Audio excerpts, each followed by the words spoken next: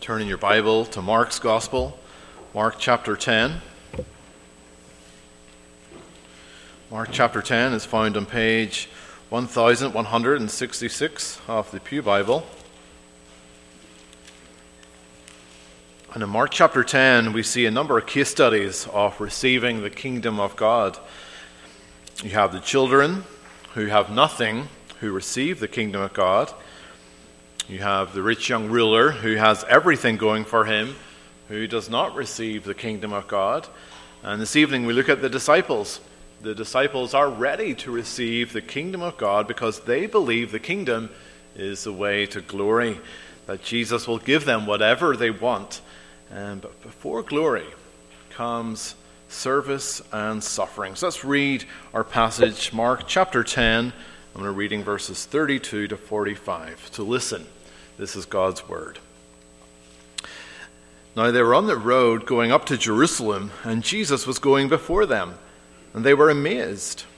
And as they followed, they were afraid. And then he took the 12 aside again, and began to tell them the things that would happen to him. Behold, we are going up to Jerusalem, and the Son of Man will be betrayed to the chief priests and to the scribes, and they will condemn him to death and deliver him to the Gentiles. And they will mock him and scourge him and spit on him and kill him.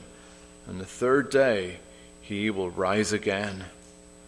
Then James and John, the sons of Zebedee, came to him, saying, Teacher, we want you to do for us whatever we ask.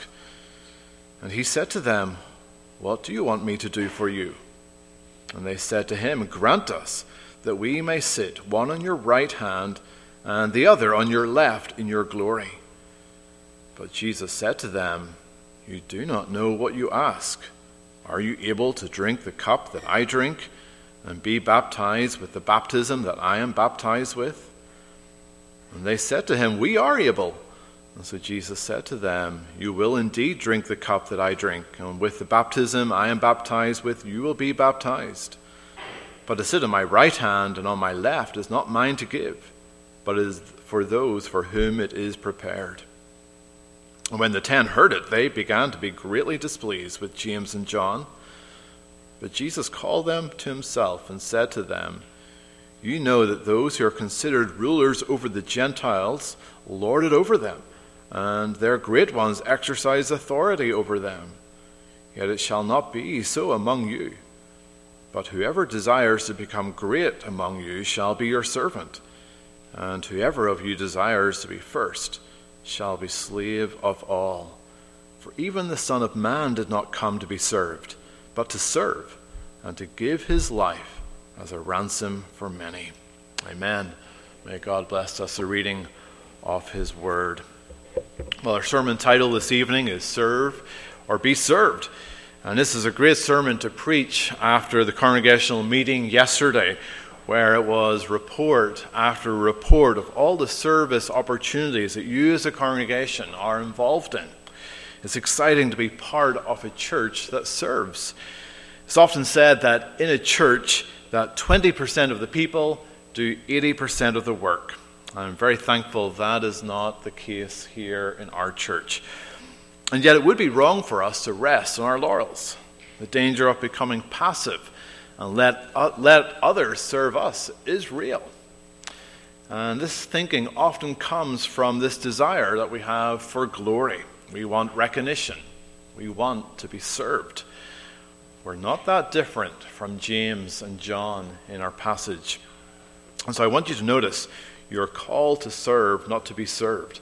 For this is what Jesus did in saving you. So firstly, have your focus on the cross of Christ, verses 32 to 34.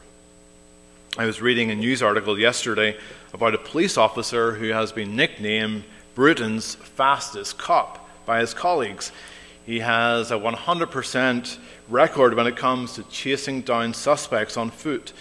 And nearly 6 years as a police officer, nobody attempting to flee from him has got away. And the officer, who's also a rugby player, so it's no surprising, said, I really enjoy my job. Well, we see a determination in our passage this evening as Jesus goes to Jerusalem. And Hebrews 12, verse 2, we read, "Looking unto Jesus, the author and finisher of our faith, who for the joy that was set before him endured the cross, despising the shame." Jesus is determined to complete his mission. Hebrews speaks of the joy set before him. Now, this is not speaking of happiness. No, but Jesus saw what the cross would accomplish, the salvation of God's people. That's why he is the author and the finisher of our faith. That's why he came into this world. It is his life's purpose. And the hour has now come for Jesus to complete his mission. And this is evident in the determination that Jesus shows in going to Jerusalem. He goes ahead of his followers. I wonder if you've ever been with a group of people, you realize that we're falling behind schedule here, and we're going to be late. And so you need to get the group moving, and so you go ahead of them, encouraging them to pick up the pace. Now, it's not that we are to imagine that Jesus is speed walking to Jerusalem, but he wasn't going to be distracted.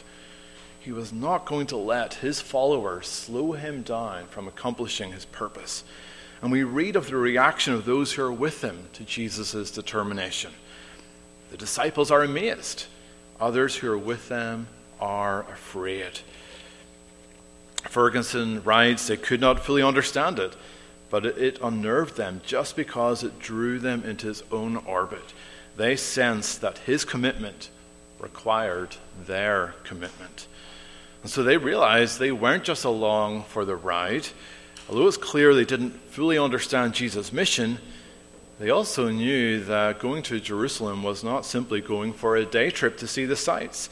They could tell from Jesus' determination that they're coming now to the climax of Jesus' ministry. And whatever happened, it was going to affect them. Jesus then speaks to the 12 disciples separately, and he predicts for the third time his mission. And in this third prediction, we see a lot more detail. This is the first time that Jesus mentions Jerusalem. And Jerusalem is not a neutral city. This is the capital. It's where the kings of Israel sat on the throne. This is where the temple is located. And so it's full of symbolism. But Jesus is not going to Jerusalem to be crowned king. Instead, he's going there to die. He also describes who would be behind his death. It would be the chief priests and the scribes who would condemn him to death and give him over to the Gentiles. His death will be that of an execution, accompanied with much suffering and abuse. And then on the third day, he would rise again. Well, this is shocking what Jesus is saying, that it would be the well-respected religious leaders who would be the ones to condemn him to death. The disciples were probably expecting a fight with the Romans. Not that their very own religious leaders, men who also had been waiting for the Messiah, would determine that Jesus must die, and that they would ask the Romans to do it. The Romans are the very people that the Jews want to be liberated from, and so it must have been hard to understand that their leaders would hand their Messiah over to the enemy. But at the end of the prophecy, Jesus says, he will rise. And so his death will not be the end. There will be new life. There will be hope. And this is the climax of Jesus' mission. It would be his death on the cross. That is the focus of his mission. Through his death, he would finish his work. And so his death is not an accident, for through his death he would bring life. He would bring a new start. He would establish his kingdom. And so he's bringing his plan to completion now. And he did this for his people. He went to Jerusalem to suffer and to die on your behalf. There's only one way of salvation. This is not one of many options. No, this is the way. And that's why the cross is so important. Christ was focused on going to the cross. And you too should be focused on the cross of Christ. For through his death you are saved. Well, secondly, beware of seeking your own glory. Verses 35 to 37. So notice Jesus is specifically speaking to his disciples. They are to get this. They are to be prepared for Jesus' death. but also know that he would rise again. Now, the disciples, they don't have a great record of understanding Jesus' predictions. Peter rebuked Jesus for predicting his death, and so Jesus had to tell Peter that his opposition is just how Satan would react. That God's way of salvation would be different than man's way. Well, the second time, the disciples responded by arguing about who is the greatest. They understood that Jesus is establishing his kingdom, but they want to be recognized as great in this kingdom. Well, clearly this thought is still in the minds of James and John, and it continued to show that they had not fully understood Jesus' prediction. James and John want Jesus to do something for them, and they even want Jesus to agree before he knows what it is when they said, "We want you to do for us whatever we ask." Now, Jesus had just told James and John what he is going to do for them, that he's going to Jerusalem to suffer and to die. Well, how would you respond to the news that your leader, your teacher, your friend is going to die? Well, you would be grieving. But their response is surprising. They weren't grieving that Jesus is going to die. Instead, they're thinking about themselves. They had grasped that Jesus is going to be exalted in some way, and so they want the two most important positions in the kingdom: to sit on his left and right in places of power and prestige. And so their request was shockingly inappropriate. It would be like being invited to a wedding and then demanding that you be in all the wedding photos, that you get the position of standing in between the bride and the groom. Well, Jesus had explained his mission to them, that he was going to suffer and die and rise again. Well, they were focused on his rising again, thinking this would be when his kingdom would be made complete, that Jesus would be ruling an earthly kingdom. And so they want the best jobs in this kingdom. So these lowly fishermen, they saw it as an opportunity for status, to be recognized as important. And what James and John are doing is not that far from each of us. We all desire recognition. We all want power over others, even if it's just within our family. We want to be treated as important. We want to be treated as VIPs. Why do hotels and cruises sell these VIP packages? Well, because it feeds our desire to feel important. It's a great selling technique. But what is sad is when this attitude enters the church, when we want recognition and to be seen as more important than others. And so this desire to seek glory, it's not beyond any of us. And so you need to be aware of that. Well, thirdly, you are to prepare for a future of suffering. Verses 38 to 40.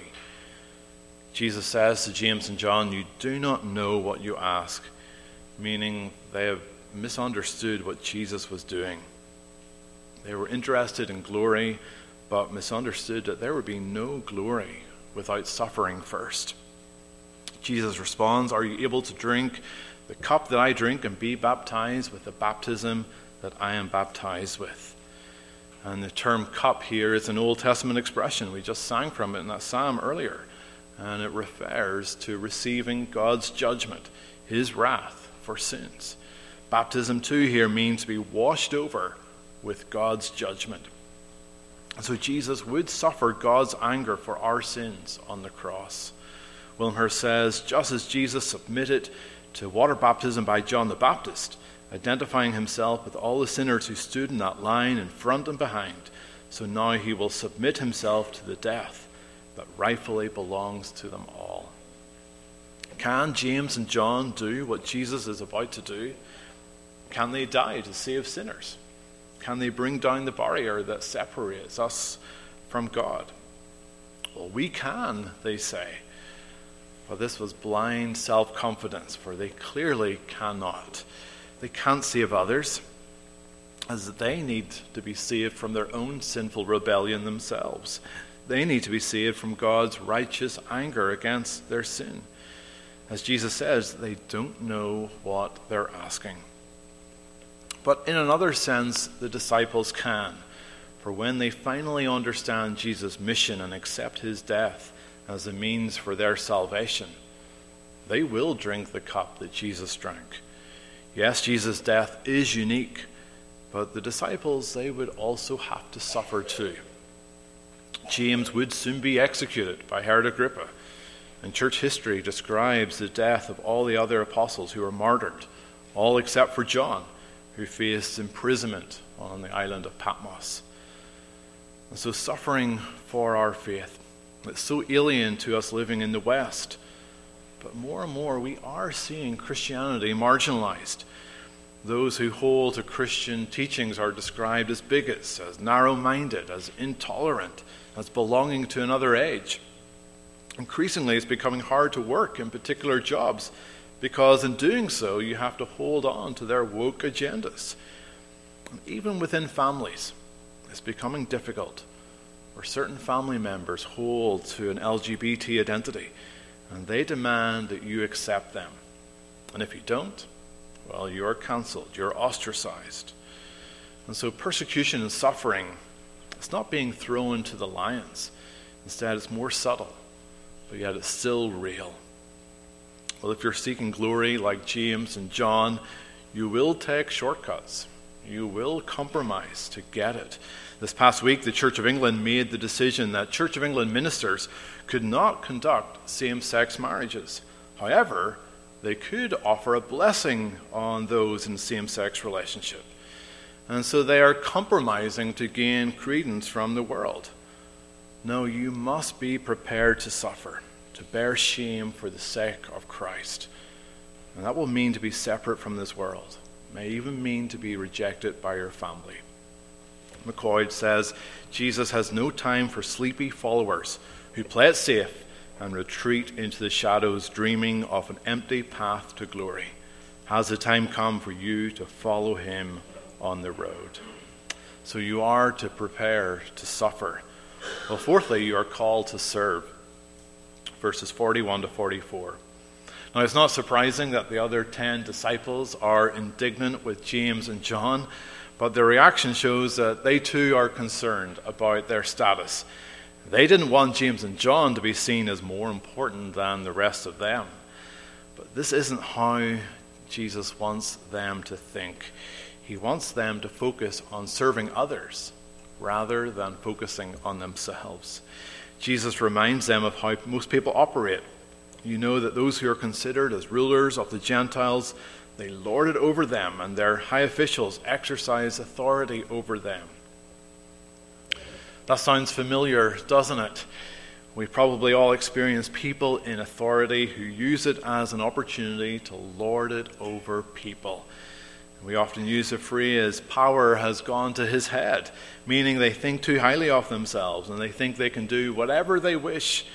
Just look at our politicians today and just see how power corrupts. They are in positions of power and prestige. But rather than serve the people, they are serving themselves. Look at some of our celebrities, James Corden or Ellen DeGeneres, who have been recently been described as bullies by their staff. The power has gone to their heads. We're used to people wanting to be seen as the greatest, pushing others away to get what they want, and they simply use others to accomplish their desire. But Jesus uses this as a contrast to how his followers should be. Their focus shouldn't be on their status. It should instead be on service.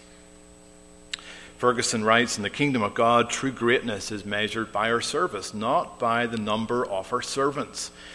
It is seen not in how high up the ladder we have climbed, but how far down the ladder we are prepared to climb for the sake of others. True discipleship has at its heart letting go of our desire for honor in this world in order to bestow honor on others. Well, this is the upside-down principle of the kingdom, where the first will be last and the last will be first. You want glory? Well, you are to serve others. You want to be seen as great?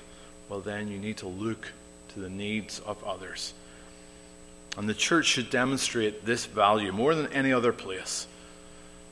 And yet, sadly, the church can be a place that's full of squabbles, of pettiness, and hurt pride. We can be so quick to look down on others and think we are better. We can be so focused on our own interests that it's hard to consider the interests of others. And children especially. This is something you have to work at from an early age. I hope you see that you're in a privileged position and that there are many children in this church. You enjoy a rich fellowship with children your age. There are many children who go to churches and there are no other kids their age. And so you are to value the children here in this church, the other children in your Sunday school class. You're to take an interest in them. You are to encourage them. You're to pray for them. That's a good challenge. Pray for the other kids in your Sunday school class. Pray for your Sunday school teacher. And that's something, as you pray for them, pray that you would have opportunities to serve them. So recognize the blessing that you have here in the fellowship that you have with the other children in this church. Don't think that you're better than them. And this is not just for our children. It's for you as adults as well. Prayer is a great way to begin serving others. Use the prayer calendar. Lena has extras in her mailbox if you have misplaced yours. And when you're praying for others in the church, think of how you can encourage them, how you can love them. Now, yesterday, as I said earlier, was a great time to consider the work in our church, to hear of all the people who are involved in ministry in this church. But if you're not involved, I encourage you to consider ways you can serve. Young people especially. Too often you can take it for granted. You come in, you take a seat without understanding all the work that is involved in running a church service. It takes many people who are willing to serve. Whether it's having folk on the sound desk to make sure all the technical stuff is working, whether it's having folk down in the nursery taking care of our infants, whether it's making meals and cleaning up after the meals for our student lunches. All these ministries were asking for volunteers yesterday. So consider, can I serve in this capacity? Can I serve the children in this church? Can I serve the students in this church? Or can I serve in another way in this church?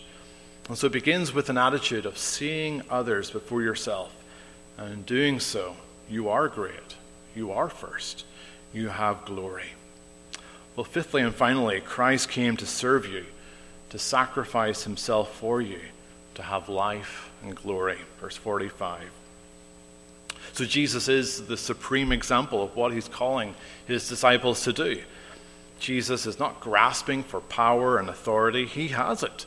And twice in this passage he uses the title Son of Man to describe himself. And this title comes from the book of Daniel, where it describes the Son of Man in glorious terms, coming with the clouds of heaven to the Ancient of Days, to God the Father. And we read that dominion and glory and kingdom was given to him, that all people, nations, and languages should serve him. So the one who deserves to be served, the one who is owed wholehearted service by everyone in this world, is the one who is serving. He has come to be a servant. That's why you often hear Christians call Jesus the servant king. His service is ultimately that he gave his life as a ransom for many. And this word ransom, it should bring to mind hostage situations.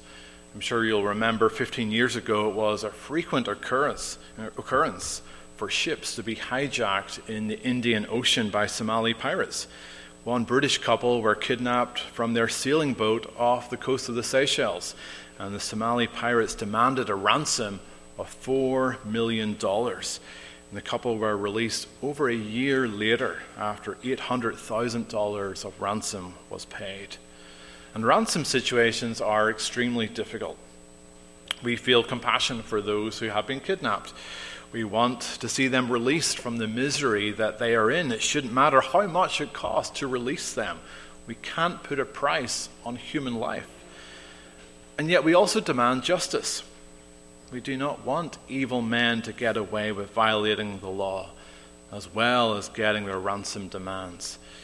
And so as a result, governments are not prepared to negotiate with the pirates or with the terrorists to prevent these hostage situations from ever occurring.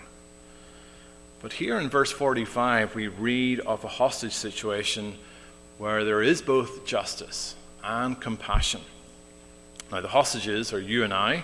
We are held captive to our sin. We are in this condition from the day we were born. We didn't suddenly get taken hostage by the sin pirate. We have always been in this condition. And what is the ransom price? Well, it is our death. The wages of sin is death. For justice to be complete, the sinner has to die for the sins in his life. And this is not something that someone else can do for you. A friend or a family member, they can't help you out because they're in the same position. They're also hostages. They're also slaves to sin. And so it takes someone who is sinless to pay the price. And so Jesus Christ, he fits the description. Even though he is the Son of Man, even though he deserves worship, he came not to receive worship. Instead, he came to serve. And so his death is a service to us. For his death, his blood that was shed on the cross, it was necessary to satisfy the ransom demands. Now, often the work of Christ is confused by this false idea that Jesus is paying the ransom to Satan to release sinners from the plight that they are in. Well, that's not true. Remember, sin is an offense to God, and God has to punish sin. He punishes sin in hell. So remember, it's not Satan that punishes people by sending them to hell. Now, this is something that God does. So the work of Christ on the cross, it was not to make payment to Satan, but to God the Father. And so on the cross, justice was made complete. Christ took upon himself God's wrath for sin. And since he rose again, he overcame death. He proved that justice for sin was made complete. God is satisfied. No further payments are needed. And so this was the service. This was the compassion offered by the Son of Man to the many. And it's an interesting phrase, for the many. Christ has not come to save a few people, but many people. It's a definite number. It includes you if you're trusting in Christ for salvation. No longer are you a hostage to sin. Now you have freedom. And since Christ is the perfect servant, you and I can have confidence of knowing glory through him. Jesus' service is greater than our service, for too often we behave more like James and John. Our service will not lead to glory, for it's imperfect and it's often selfish. And that is why our hope is in Jesus Christ and in his perfect service. In your response to this work of Christ, it should still be that of service, albeit not perfect. C.T. Studd, the famous and wealthy England cricketer, said, "If Jesus Christ be God and died for me, then no sacrifice can be too great for me to make for him." And C.T. Studd gave up his promising cricket career, his wealth, his academics to serve God as a missionary in China and in India and in Africa, right up to his death. So remember, you are called to serve, not to be served, for this is what Christ did in saving you. Well, recently I heard the powerful story from World War II of the U.S. Air Force bomber named Mi Amigo, and it was returning to its base in England after a bombing mission over occupied Denmark. But during that mission, it was very heavily damaged by enemy fighter aircraft. And so as its engines were faltering, it emerged out of the low cloud over England to find itself flying over the city of Sheffield. It's a heavily built-up area. And so to avoid crashing into people's homes, the pilot spotted an area of green grass, a park where he could safely crash land the plane. But then in approaching the park, the pilot discovered there were children there. They were playing soccer. And the pilot waved at the children to get away. And the children misunderstood. They simply waved back, not realizing the precarious state of the plane. And so the pilot instead crashed the plane into the trees at the end of the park, in doing so, sparing the lives of the children. But sadly, all 10 servicemen on board died. One of those children was an 8-year-old, Tony Folds, who never forgot this ultimate sacrifice that these men gave to spare his life. And so a memorial was set up for these 10 men. And for the last 70 years, Tony has been tending this memorial every day, keeping the memory of what those men did for him alive.